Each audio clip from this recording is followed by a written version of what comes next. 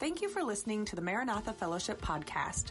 We hope this message will inspire, challenge, and encourage you to grow closer to Christ. If you're in the Anchorage area, we invite you to be our guest during our morning Sunday worship service at 11 a.m. For directions, or if you would like more information about us, please visit akmaranatha.com. We're going to go to 2 Corinthians chapter 3, and as we look at this, I want you to think about how today could be a day of new beginnings for us. And I hope that every time we come to church that we're growing in God a little bit, even if we don't sense it or feel it, that there's some kind of progress that's being made and that we're not going in reverse. It's not good. And tell your neighbor this, because maybe they won't hear it from me. Tell your neighbor, it's not good to go in reverse. In your Christian walk, you can add that later if you want, but maybe both are true. We're dropping into the middle of Paul's argument in 2 Corinthians, and we studied this about a year and a half ago, maybe 2 years ago, on a Wednesday night, or several Wednesday nights, we went through 2 Corinthians. Paul is making the case that he is God's apostle, and he's speaking to a church that he helped to win people to Christ and found. And then there was a wave of ministries that came through there, and they were preaching a different kind of gospel, a different flavor of gospel. And so it began to challenge not only Paul's gospel, but his apostleship. And maybe we should say it the other way around. It challenged his apostleship, and not only that, but also the gospel. And so he's making a case in 2 Corinthians for why they should trust the gospel that they first received and not be steered away from something else. I want you to know that there are a lot of different varieties out there today of religion. There are things that sound very close to Christian that are not Christian. And in fact, there are some things that are perhaps under the label of Christian that are even done by Christians that, if we're not careful, could lead us astray. So we need to be thinking, and we need to be discerning as Christians and know those areas. But as Paul is doing this, he makes this comparison between the old covenant and the new covenant. One of the things that the people like to do is to push people back into certain laws and requirements of the old covenant. And what Paul is trying to get them to understand is that what we have now is far superior to that. Because they had a law, they had a written code, which was good. It was given by God, and it served a function. But do you know that writing of rules on paper does not give us the power to accomplish those rules? We need to have help in that regard, and that's what the new covenant offers us. And so he's making this comparison, and let's just jump right in here, and we'll read the passage, and I'll come back to some explanation in just a moment. It says in verse 7, 2 Corinthians chapter 3, verse 7, "Now if the ministry that brought death, which was engraved in letters on stone, came with glory, so that the Israelites could not look steadily at the face of Moses because of its glory, transitory though it was, will not the ministry of the Spirit be even more glorious? If the ministry that brought condemnation was glorious, how much more glorious is the ministry that brings righteousness? For what was glorious has no glory now in comparison with the surpassing glory." That's a lot of glories in there. Right? Glory, glory. "And if what was transitory came with glory, how much greater is the glory of that which lasts? Therefore, since we have such a hope," he's talking about now this more glorious covenant that we have in Christ. And if you were just to look at this, you would see the comparison that breaks down. Sorry, just one moment here. This comparison that breaks down between what they previously had and what we now have in Christ. And we'll come back to our reading in just a moment, but he says that this new covenant is more glorious than the old covenant. Okay, there's more glory that we have as a result of being in Christ. It was fading glory. Now we have this increasing glory. There's more freedom in this covenant that we have in Christ, and it's more enduring than what we had prior to the coming of Christ. And so he makes these comparisons here, and he talks about in these first verses the ministry of the Spirit is being superior in glory to the ministry of death. So the thing that brought death was the written commandments, that once we saw the written commandments that were written against us, and we realized that we are lawbreakers, all of us, all have sinned and fallen short of God's glory. The wages of sin is death.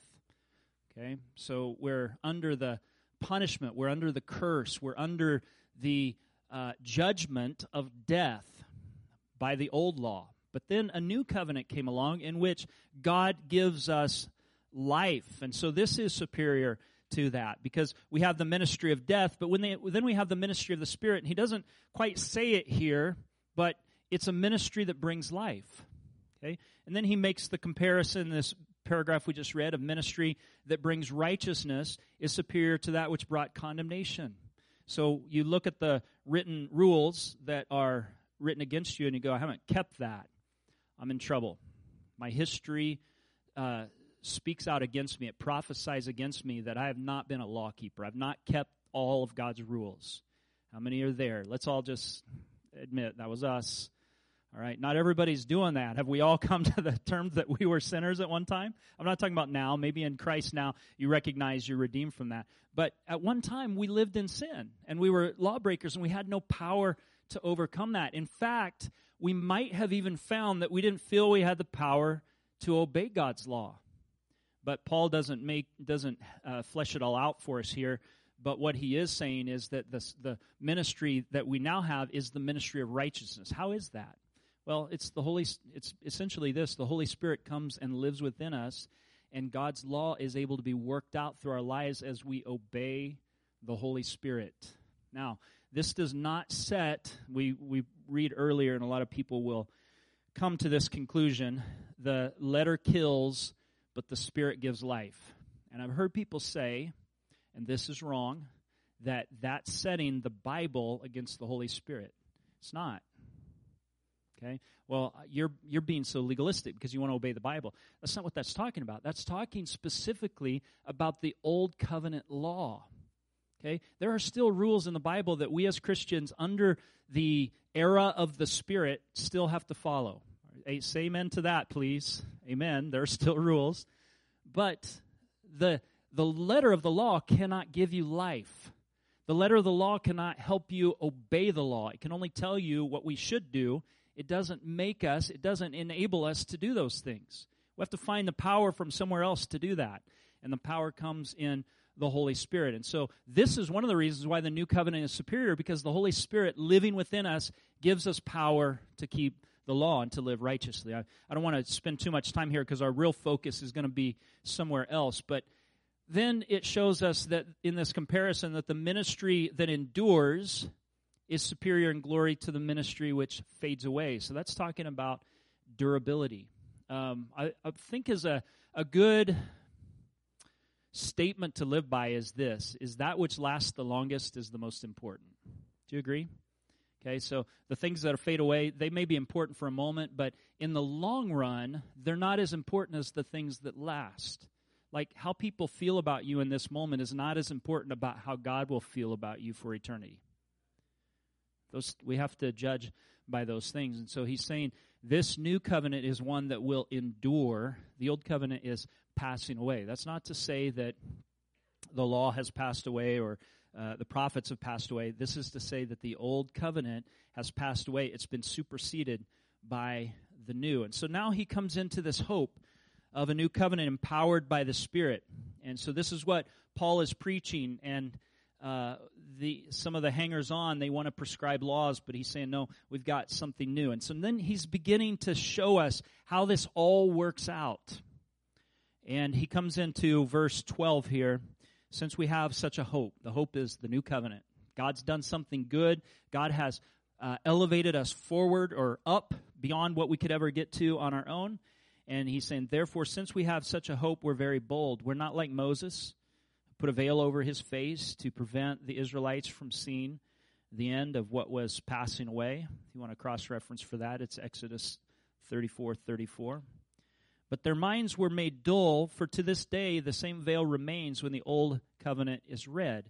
It has not been removed, because only in Christ is it taken away. Even to this day when Moses is read, he's talking about the Old Testament, when Moses is read, a veil covers their hearts, those who haven't yet turned to Christ. But whenever anyone turns to the Lord, the veil is taken away. Now, the Lord is the Spirit, and where the Spirit of the Lord is, there is freedom. And we all who with unveiled faces contemplate the Lord's glory are being transformed into his image with ever-increasing glory, which comes from the Lord who is the Spirit. So it's telling us something that happens here in this relationship with God. That one thing that will happen is that a veil, when we turn to Christ, whatever that means, a veil is removed. Now the difficulty of this is that we have two different images happening at the same time, and it can be confusing, but if we understand the bridge, then it all makes sense. One is that we see a veil over Moses' face. What does that have to do with the next thing, which is a veil over our hearts? The veil is an obstacle to seeing glory. Okay, on Moses' face. He came down the mountain. He got the afterglow of God's presence, and it made his face shine in a particular way that the people could see. So maybe you've seen this worked out in a new covenant kind of way when somebody's been with God and you can see the shine in their life. Do you know what I'm talking about? Not a visible thing, but there's something about them that's glowing. Does anybody relate to that? Okay, so it's a wonderful thing to be able to see that, and sometimes we don't see what's happening in our own lives, but hopefully that's there. So there's glory that came upon Moses when he was in God's presence. Remember, he said, Lord, show me your glory. And the Lord said, I can't show you my face, but I will cover you and I will pass by and you'll get the after effects of my glory. And here's the cool thing is all it took for Moses' face to be transformed was the after effects. That's cool. Okay, so he comes down the mountain and he puts a veil over his face because for one thing, the glory was fading, and another thing, it was kind of a bright, shining glory. And so he hid that from the children of Israel. Okay, so he put the veil over his face. So they couldn't see the glory. Okay, now the bridge is, Paul makes this connection, there's a veil over hearts. And that veil over hearts keeps those hearts from seeing the glory. Do you see the bridge? The veil is the obstacle to seeing the glory. And so he says, when anyone turns to Christ, the veil is removed. This word for coming to Christ is peculiar because oftentimes in the Old Testament, and this would be true in the Hebrew Old Testament and also in the Greek translation of the Old Testament, is this word for turn suggests turning away from other idols and turning to God with all of your heart in obedience to him. When anyone turns to Christ, that means when they turn to Christ, when you turn to Christ, you turn away from your other idols, you turn to him. It's a way of saying, I'm looking to you, I'm not looking to those other things. And looking, by the way, is also a packed word, because looking here doesn't mean just to set our eyes upon. It means to fix our attention to. It means to put our confidence in. When we look to, I'm looking to that to be the answer.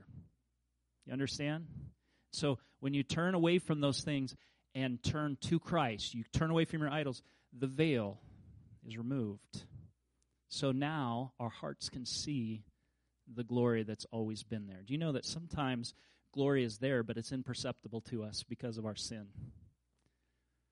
Come on, amen.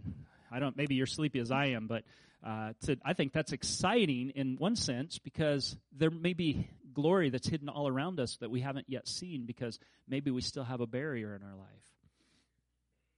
So let's turn to God with all of our hearts and let him remove that perceiving obstacle, that cataract of the heart, right, that keeps us from seeing what God wants us to see, his glory, his glory.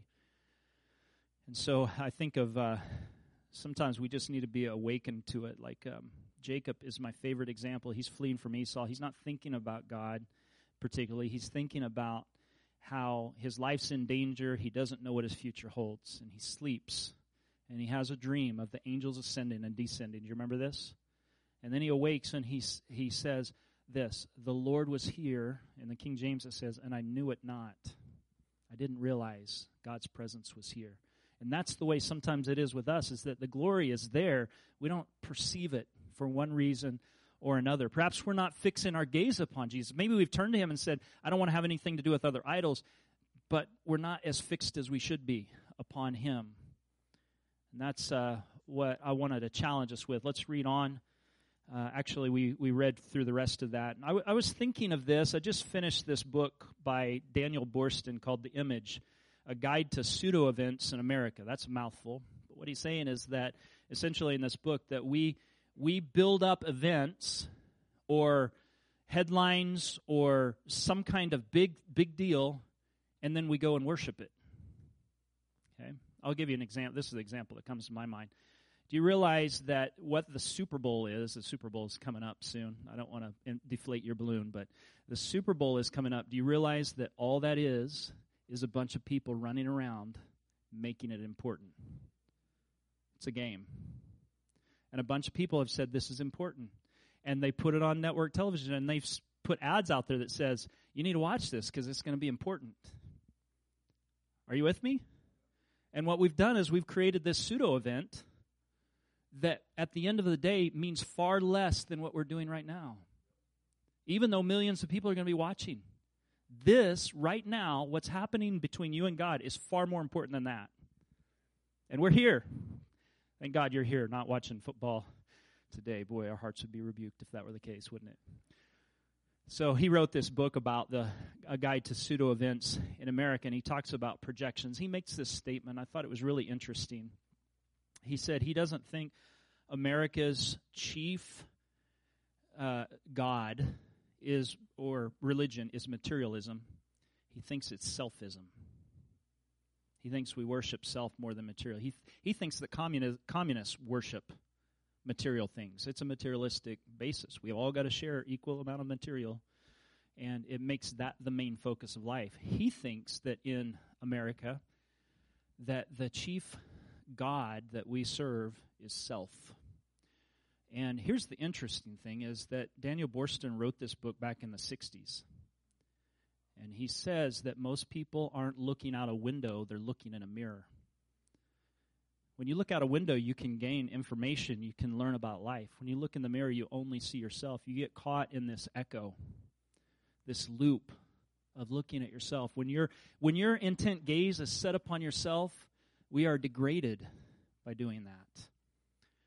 And he wrote this in a day before people took selfies and posted all of their life's happenings all over the internet for everybody else to not be interested in. Right? Like we're not really interested. Or maybe you are. Maybe you're a watcher. You like to see what everybody's doing. We're not living our lives. We want to be voyeurs and watch everybody else live theirs. What are they eating today for dinner? I hope what I'm eating is better than what they're eating. And we're caught in this weird loop of selfism. And that's really tragic.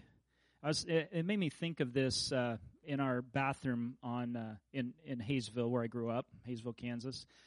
We had this mirror, which was like the medicine cabinet, and it opened. Okay, and it had, if I remember right, it had kind of this goldy fringe on it, like sometimes happened back in the 60s and 70s. And then on the opposite side, we had a wall full of tile mirrors. Okay, do you know where I'm going with this? You can see both sides of yourself. It's wonderful. If you open the medicine cabinet just right, you can see the back. So make sure your hair's not messy, because I can tell you how many times I've gone out of the house. The front looked good in my estimation, and then I realized something's going on back there. Anyway, the really weird thing about that was, if you did the mirror just right, you could see this almost infinite progressions of yourself. Anybody see that before?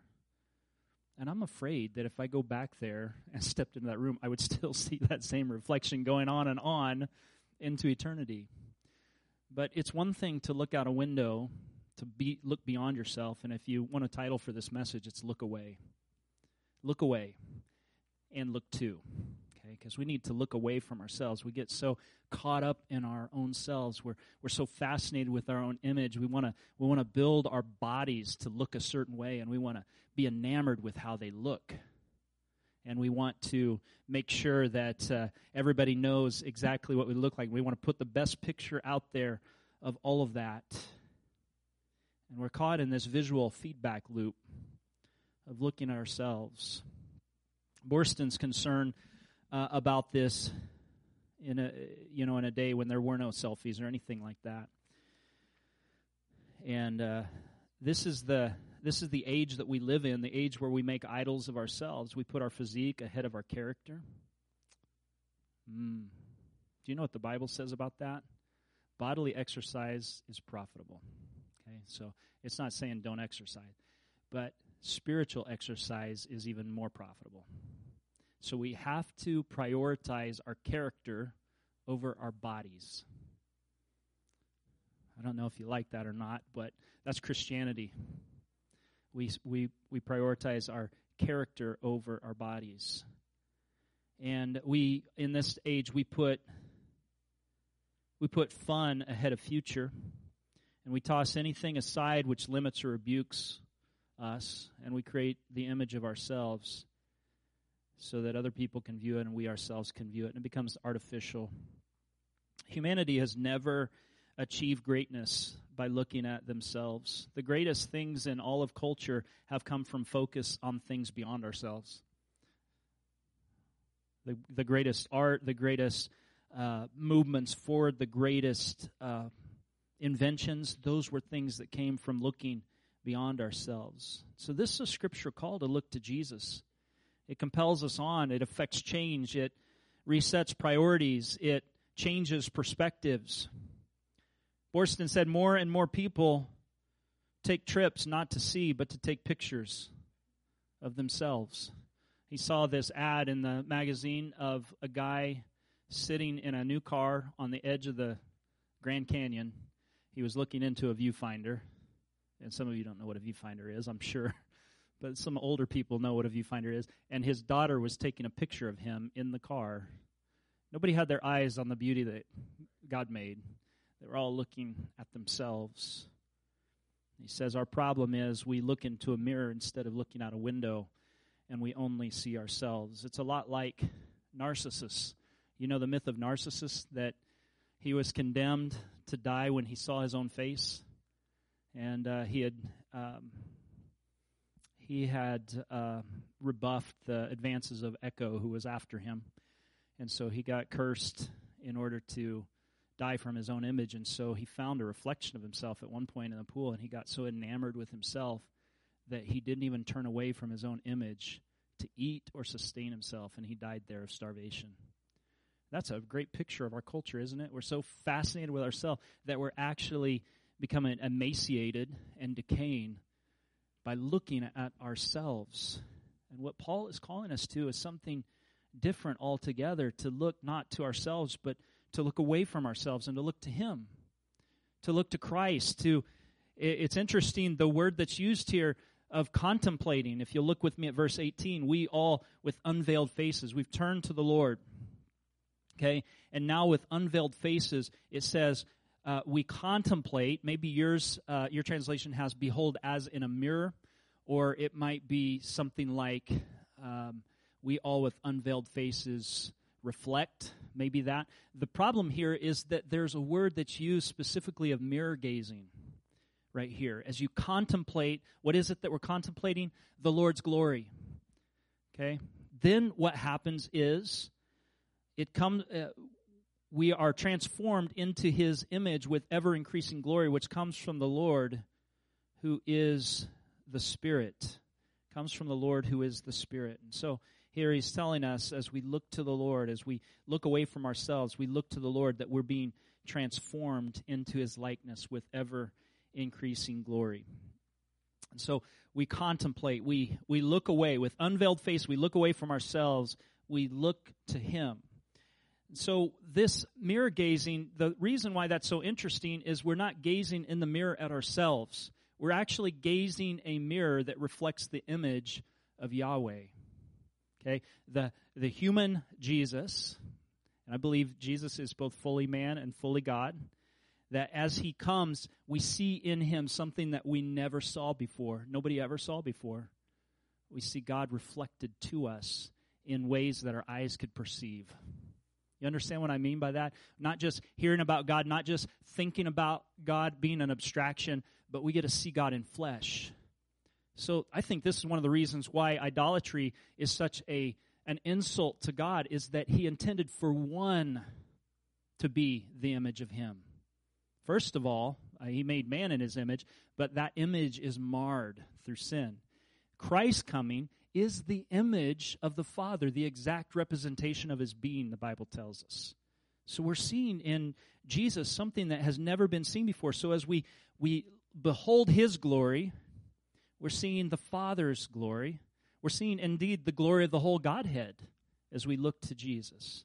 So he's asking us to gaze there, to look to Jesus. What is glory? Glory is such a hard word to define. I've been a pastor for 20 years here, over 20 years, and 5 years before that, and I was a Bible college student before that. And as I've studied the Word of God, there's not one easy answer. If you ask me what's one word to exchange for glory, you can't do it because it means so much. One is splendor, okay? One is brightness or brilliance. Another is weightiness. I think the Hebrew word tends to suggest a weightiness, a weight or a heaviness. And I think a really great picture of what glory means here is moral beauty. Moral beauty. Think of this. When you behold Christ's moral beauty, something in us begins to change. We're being transformed. And I'd like you to notice that this is in the present tense. As we contemplate, as we gaze as in a mirror, as we reflect the Lord's glory. It's not just us reflecting, but as we see that reflection of the Lord's glory, it's in the present tense, which means that as Christians, we don't get to look away from Jesus. I hope you'll hear in some of these messages that the constant call of the Scriptures is to look away from ourselves. Are you with me? The constant call of Scripture is to fix our gaze on Him. Look to Jesus, the author and finisher of our faith, right? We're to fix our eyes upon Him. Remember in the Old Testament, Jehoshaphat was leading the army and he got into a pickle. And he cried out to the Lord, Lord, we don't know what to do, but our eyes are on you. We're looking to you. That changes who we are when we gaze Him. When we worship other things, we become like what we worship. And what I think happens is if we take our eyes off God, that upward call of the image of God is cut off in arrested development, and we start to deteriorate by looking at ourselves. It's like us eating our own flesh. In time, we'll consume ourselves. And if you look to animals, and they have, remember Romans 1? They worship things that were made to look like they created, the creatures, the birds of the air, and the animals that walk upon the land, and the fish of the sea. They worship those things. They made images to look like that. And the biblical principle is we become like what we worship. Okay? So think of this. If you're if you're worshiping God, then the upward call will be to grow in holiness and become more like Him in those areas that are transferable. There are some things that are not transferable. Like if you're hoping to get omniscience, it's not going to happen. At least this side of heaven, and I'm still the jury's still out in my mind of whether we're going to be omniscient in heaven or not, or we're going to be in this perpetual state of awe and learning more and more about God through eternity. I don't know. I haven't settled that one. If you're hoping to be omnipresent, I can tell you, I get stuck in traffic all the time and wish I was somewhere else. It's not going to happen. Right? Omnipotent, I wish I could lift. I'm finding more and more that I can lift less and less. And then you're sore afterwards. So those things happen because those are not transferable attributes. But holiness is transferable. You can become more and more holy and more like God. How do we do that? How do we find ourselves transformed? And here's the other thing that goes with that. As we continually look, as we continually contemplate, as we continually fix our gaze upon Him, we are continually transformed with ever-increasing glory. The key to discipleship, number one, at the very first step, fix your eyes on Jesus. Before fix this behavior, before do all of this 12-step things, one, fix your eyes on Jesus. I mean, we got to turn to Him first. Maybe we could back up. 1A is turn to Him. 1B is fix your eyes on Jesus. Okay, so we look to Him, and we're being transformed into His image with ever-increasing glory.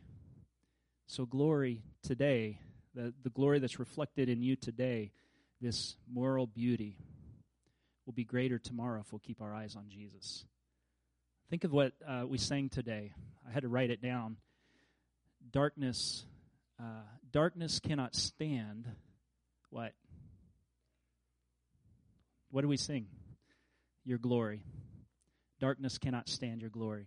You start gazing into the glory of God, darkness cannot. I know it's not scripture. It's a song we sing.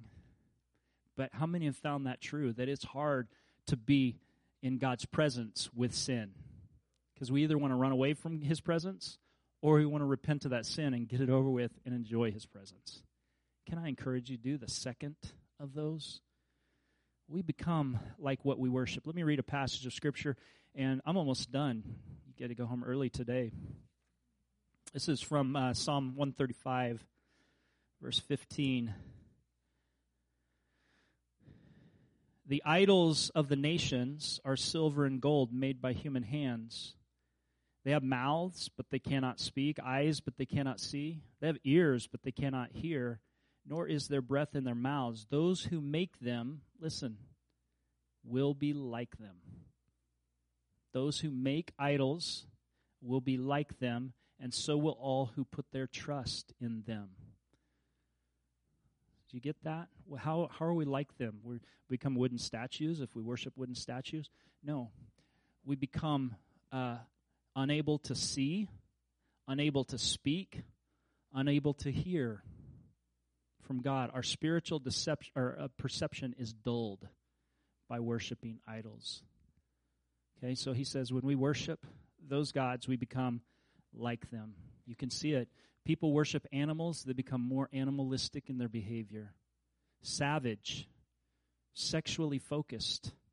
When we worship animals, we become more animalistic. When we worship humans, we get into this echo effect and we degrade. If we think humanity is the highest thing, what we'll do is we'll end up thinking that humans are just the highest of all animals. And so it's actually a degradation into animal worship. But if we worship God, it lifts us up. God calls us to live better than what our flesh wants to. And He helps us to do it. And we can do it if we'll let the Spirit come dwell within and we'll fix our gaze upon Him. We'll look to Him. We'll keep our eyes focused upon Him. So this is the call today to worship the Lord. I could read to you from Isaiah. I'm just going to reference this. Isaiah chapter 44, verse 12 through 20, talks about the ironsmith going and cutting a piece of wood and chopping it into 3 pieces, and he builds a fire to warm himself, he cooks his food, and then he builds an idol. And then he bows down and worships it, and he pays homage to it, and he says, deliver me, for you are my God. And he deludes himself by worshiping this idol and ultimately becomes like it. God's called us to something so much different. He's called us to turn away from those things, to turn away from ourselves.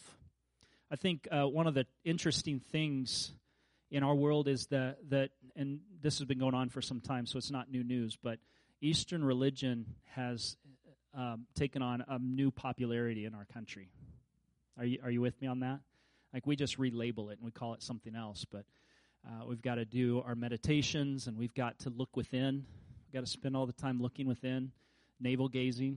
We're going to find out truth by looking into ourselves. This is Eastern religion, and here's the interesting thing, is that if you look at the outworkings of Eastern religion, if you go to India and look at the outworkings of Eastern religion, you find that it's an oppressive system. It is. It puts people down on the bottom rung and calls them untouchables or Dalits. And they're under the curse of God. That's why, or the curse of the gods, because there's 330 million gods in Hinduism. But you look within, and that's the hope and the effect that we have. And so it's become more and more popular. And it's new to us, but it's not new. But our love for self, which ironically gets Eastern religion wrong. So what we've done is we've taken Eastern religion and we've mixed a little Americanism in with it. It says self is most important, and we've kept our individualism. Because if you live in the East, you realize you're not singular, you're part of the whole. Right? They call it monism, which means you're part of the whole. And the ultimate goal of life is to live your life in such a way that you're reincarnated to a higher state until finally you begin to disappear into the whole and you lose personality. God never calls us to lose personality. He calls us to be reformed in our personality and become more like Him. We keep our individualism, and yet we're brought into this unification with Him so that there still is Him and us. There still is I and thou, but there's us together. This is what heaven will be like, is that we'll get to be ourselves, but ourselves in God perfected. It's beautiful, and that's what happens when we gaze into the glory of Christ. But the other gets it wrong. Christianity is so different. We're drawn up into Him. We lose ourselves in practice, but we retain our individuality. Jesus said if anyone would gain their life, they have to lose it. And so somehow in giving it up, we gain our lives, and it's going to be true that the more you surrender to God, the more you will become the person you are made to be. The more you become that person, the more you will know yourself and be at peace with yourself, which I think are true American frustrations, that people don't know themselves and they're not at peace with themselves. And I'm telling you, that's what happened to me when I found Christ. I got to know who I really am. You know what I mean by that? And maybe that's true of all of you, that you found Christ. You really know who you are in Him. Because we were made with a God-shaped hole in us, to use the old picture, and we're never ourselves until that hole is filled with God. We're never totally ourselves until that piece is fit into place. And once it is, you become the person that you're supposed to be as we're transformed into His likeness with glory after glory. Okay, and so we with unveiled faces contemplate. Present tense verb that goes on after salvation until the day you go to be with Jesus, and probably beyond that. But as we, with unveiled faces, contemplate the Lord's glory, we're being transformed into His image with ever-increasing glory, which comes from the Lord, who is the Spirit. What is the Spirit of the Lord? Where the Spirit of the Lord is, there is freedom. What does that mean? Because a lot of people have used that to mean I don't have to obey any rules. No, what that means is there's freedom from obstruction to really be what God's called you to be. In the past, we've had these obstructions. We've had the veil. We've had this law that kind of blocks us in. That even if love would compel you to do something, there were certain restrictions that people put up that wouldn't allow them to do it. For example, if you're Jewish and you saw somebody in a house there that was in need, but they're Gentile, you can't go in that house and help them because a fence post law has been put up that says, touch not the unclean thing. And that's true, but the extension of it was made, I can't help that other person. But the law of love allows you to cross over those barriers and help that person because you love them. In fact, God compels us to do that. It's not as much about the restriction as it is about doing the right thing, because we can step back in our restrictions and go, I'm doing all the right things, and let everybody else die and go to hell and have all their problems, and us and ourselves just be okay with God. That's not Christian love. Christian love compels us to do the good thing and the best thing. You know what I mean? We still live holy lives, but it sometimes compels us to do things that challenges us, that it's not enough just say I'm obeying the restriction. No, it's compelling us forward to do the good thing. So we follow Him. I don't want to get away from our point today. Psalm 16, verse 8 and 9 says, I keep my eyes always on the Lord. With Him at my right hand, I will not be shaken. Therefore my heart is glad and my tongue rejoices. My body also will rest secure. Tremper Longman, who's an Old Testament scholar, he says his intention is to stay loyal to God. My eyes are always on the Lord. And as a result, his life will maintain an even course. Do you see that? There's something that happens when you keep your gaze fixed. You go towards that point. Are you with me? I've told you this before, but when I was a youth pastor, youth pastors don't make a lot of money. I don't know if you know that, but so to supplement my income, we had a farmer in our church that asked me to go brush hog his fields, and that basically is chopping up all the grass that the cows won't eat, and so that they can get to the grass that they will eat. And so it's more important in plowing, but also in mowing, essentially, this field. He said the way that you do that is you keep your eyes on the horizon, and then you'll see where you need to go, and your tractor will go there, okay? And you know, it works the same in mowing your lawn. I don't know if you knew that. But if you keep your eye on a particular point, you'll head towards that. Do you know that this is also true in your spirituality? If you keep your eye fixed on Jesus, you'll move towards him and not away from him. But what happens when we have our eyes on ourselves? Willy-nilly, I guess.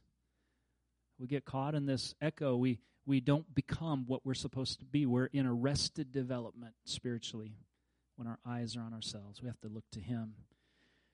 We beholding the Lord's glory as in a mirror, or contemplating the Lord's glory, present tense, always doing it, every day, all the time.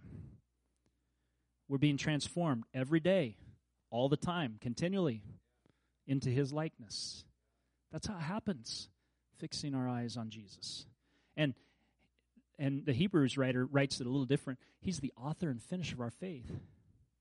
He went down a course. He ran the course. He pioneered the way. He plowed through. We need to keep our eyes on him because he'll get us through the finish line. So we're trusting in him. I believe today that all of what we have in Christ comes from having a relationship with him. Okay? And there's some other implications we'll work out another time with that, but we get out of relationship with Christ, there's no salvation away from Christ. Salvation's in the person of Christ. You're trusting in him, salvation is yours. If you're not trusting in him, if you're not looking at him, if you're looking to yourself, there's no salvation in that. We can't say, I went to an altar back in 72. You need to ask, am I living in relationship with Jesus today? That's the defining matters, that we have allegiance to the Savior. When it comes time, I'm getting in Jesus' boat, because I know where that's going. Are you with me? So we fix our eyes upon him. What does that mean?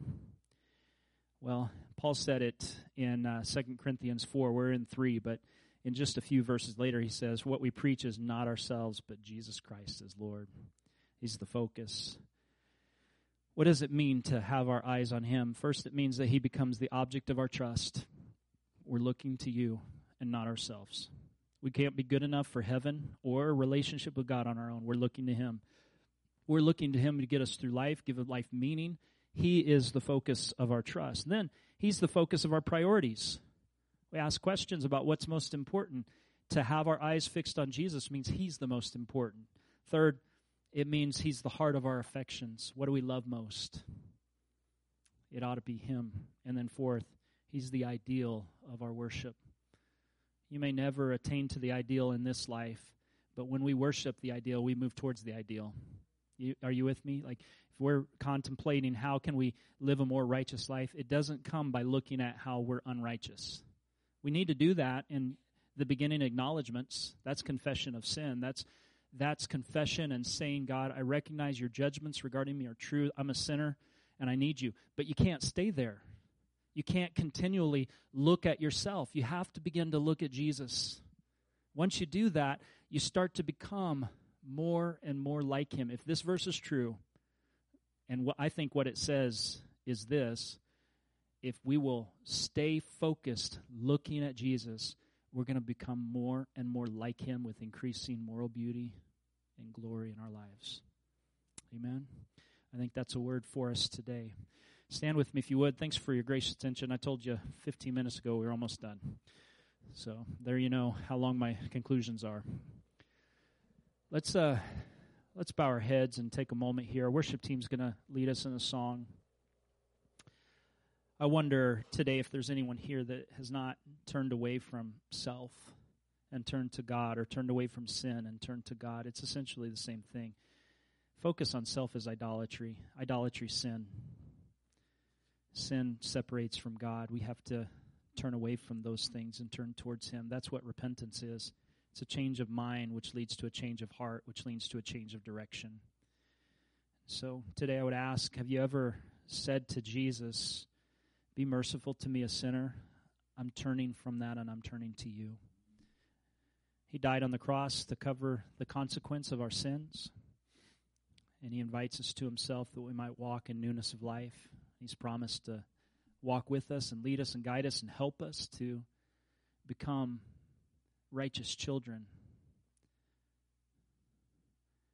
So if you haven't done that, today you can do that. Just say to the Lord, be merciful to me, a sinner in need. I'm turning to you, Lord. Put your confidence in Him. Start looking to Him. The practical outworkings of that, we can help you with here at Maranatha. But that's a start, to begin to say, I'm looking to you. Jesus, I'm looking to you. I'm not trusting in myself. I've failed. I've messed up.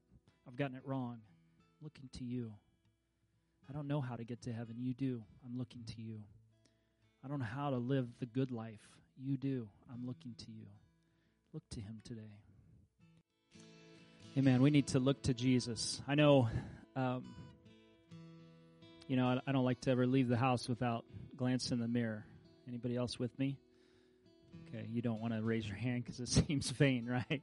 But we don't want to do that. We want to make sure things are in place and don't have something on our face or something in our teeth or our hair is messy or whatever. We look in the mirror. We want to make sure that we look a certain way. But I think just that is kind of a habit that we have, I think we ought to have that same habit when it comes to looking to Jesus. That we don't want to go a day without gazing into who He is. And we can do that practically by reading His Word and spending time with Him in prayer. But let's let Jesus be the focal point of our lives, and it will make all the difference in the world. Amen? All right. Father, thank you for this Word to us, and we pray that you would because of the Spirit to drill down and to cause the truth of this to penetrate our hearts and to become part of who we are, we pray. Help us, Lord, out of habit to always be thinking about what would please you and how you would live and to gaze on your beauty and to be changed by it, Lord, we pray. In Jesus' name, amen. Thank you for joining us today. If this ministry has impacted you, we would love to hear about it. You're welcome to message us at akmaranatha.com/contact or message us on Facebook at Maranatha Full Gospel Fellowship. We pray you are blessed by the message and have a wonderful week.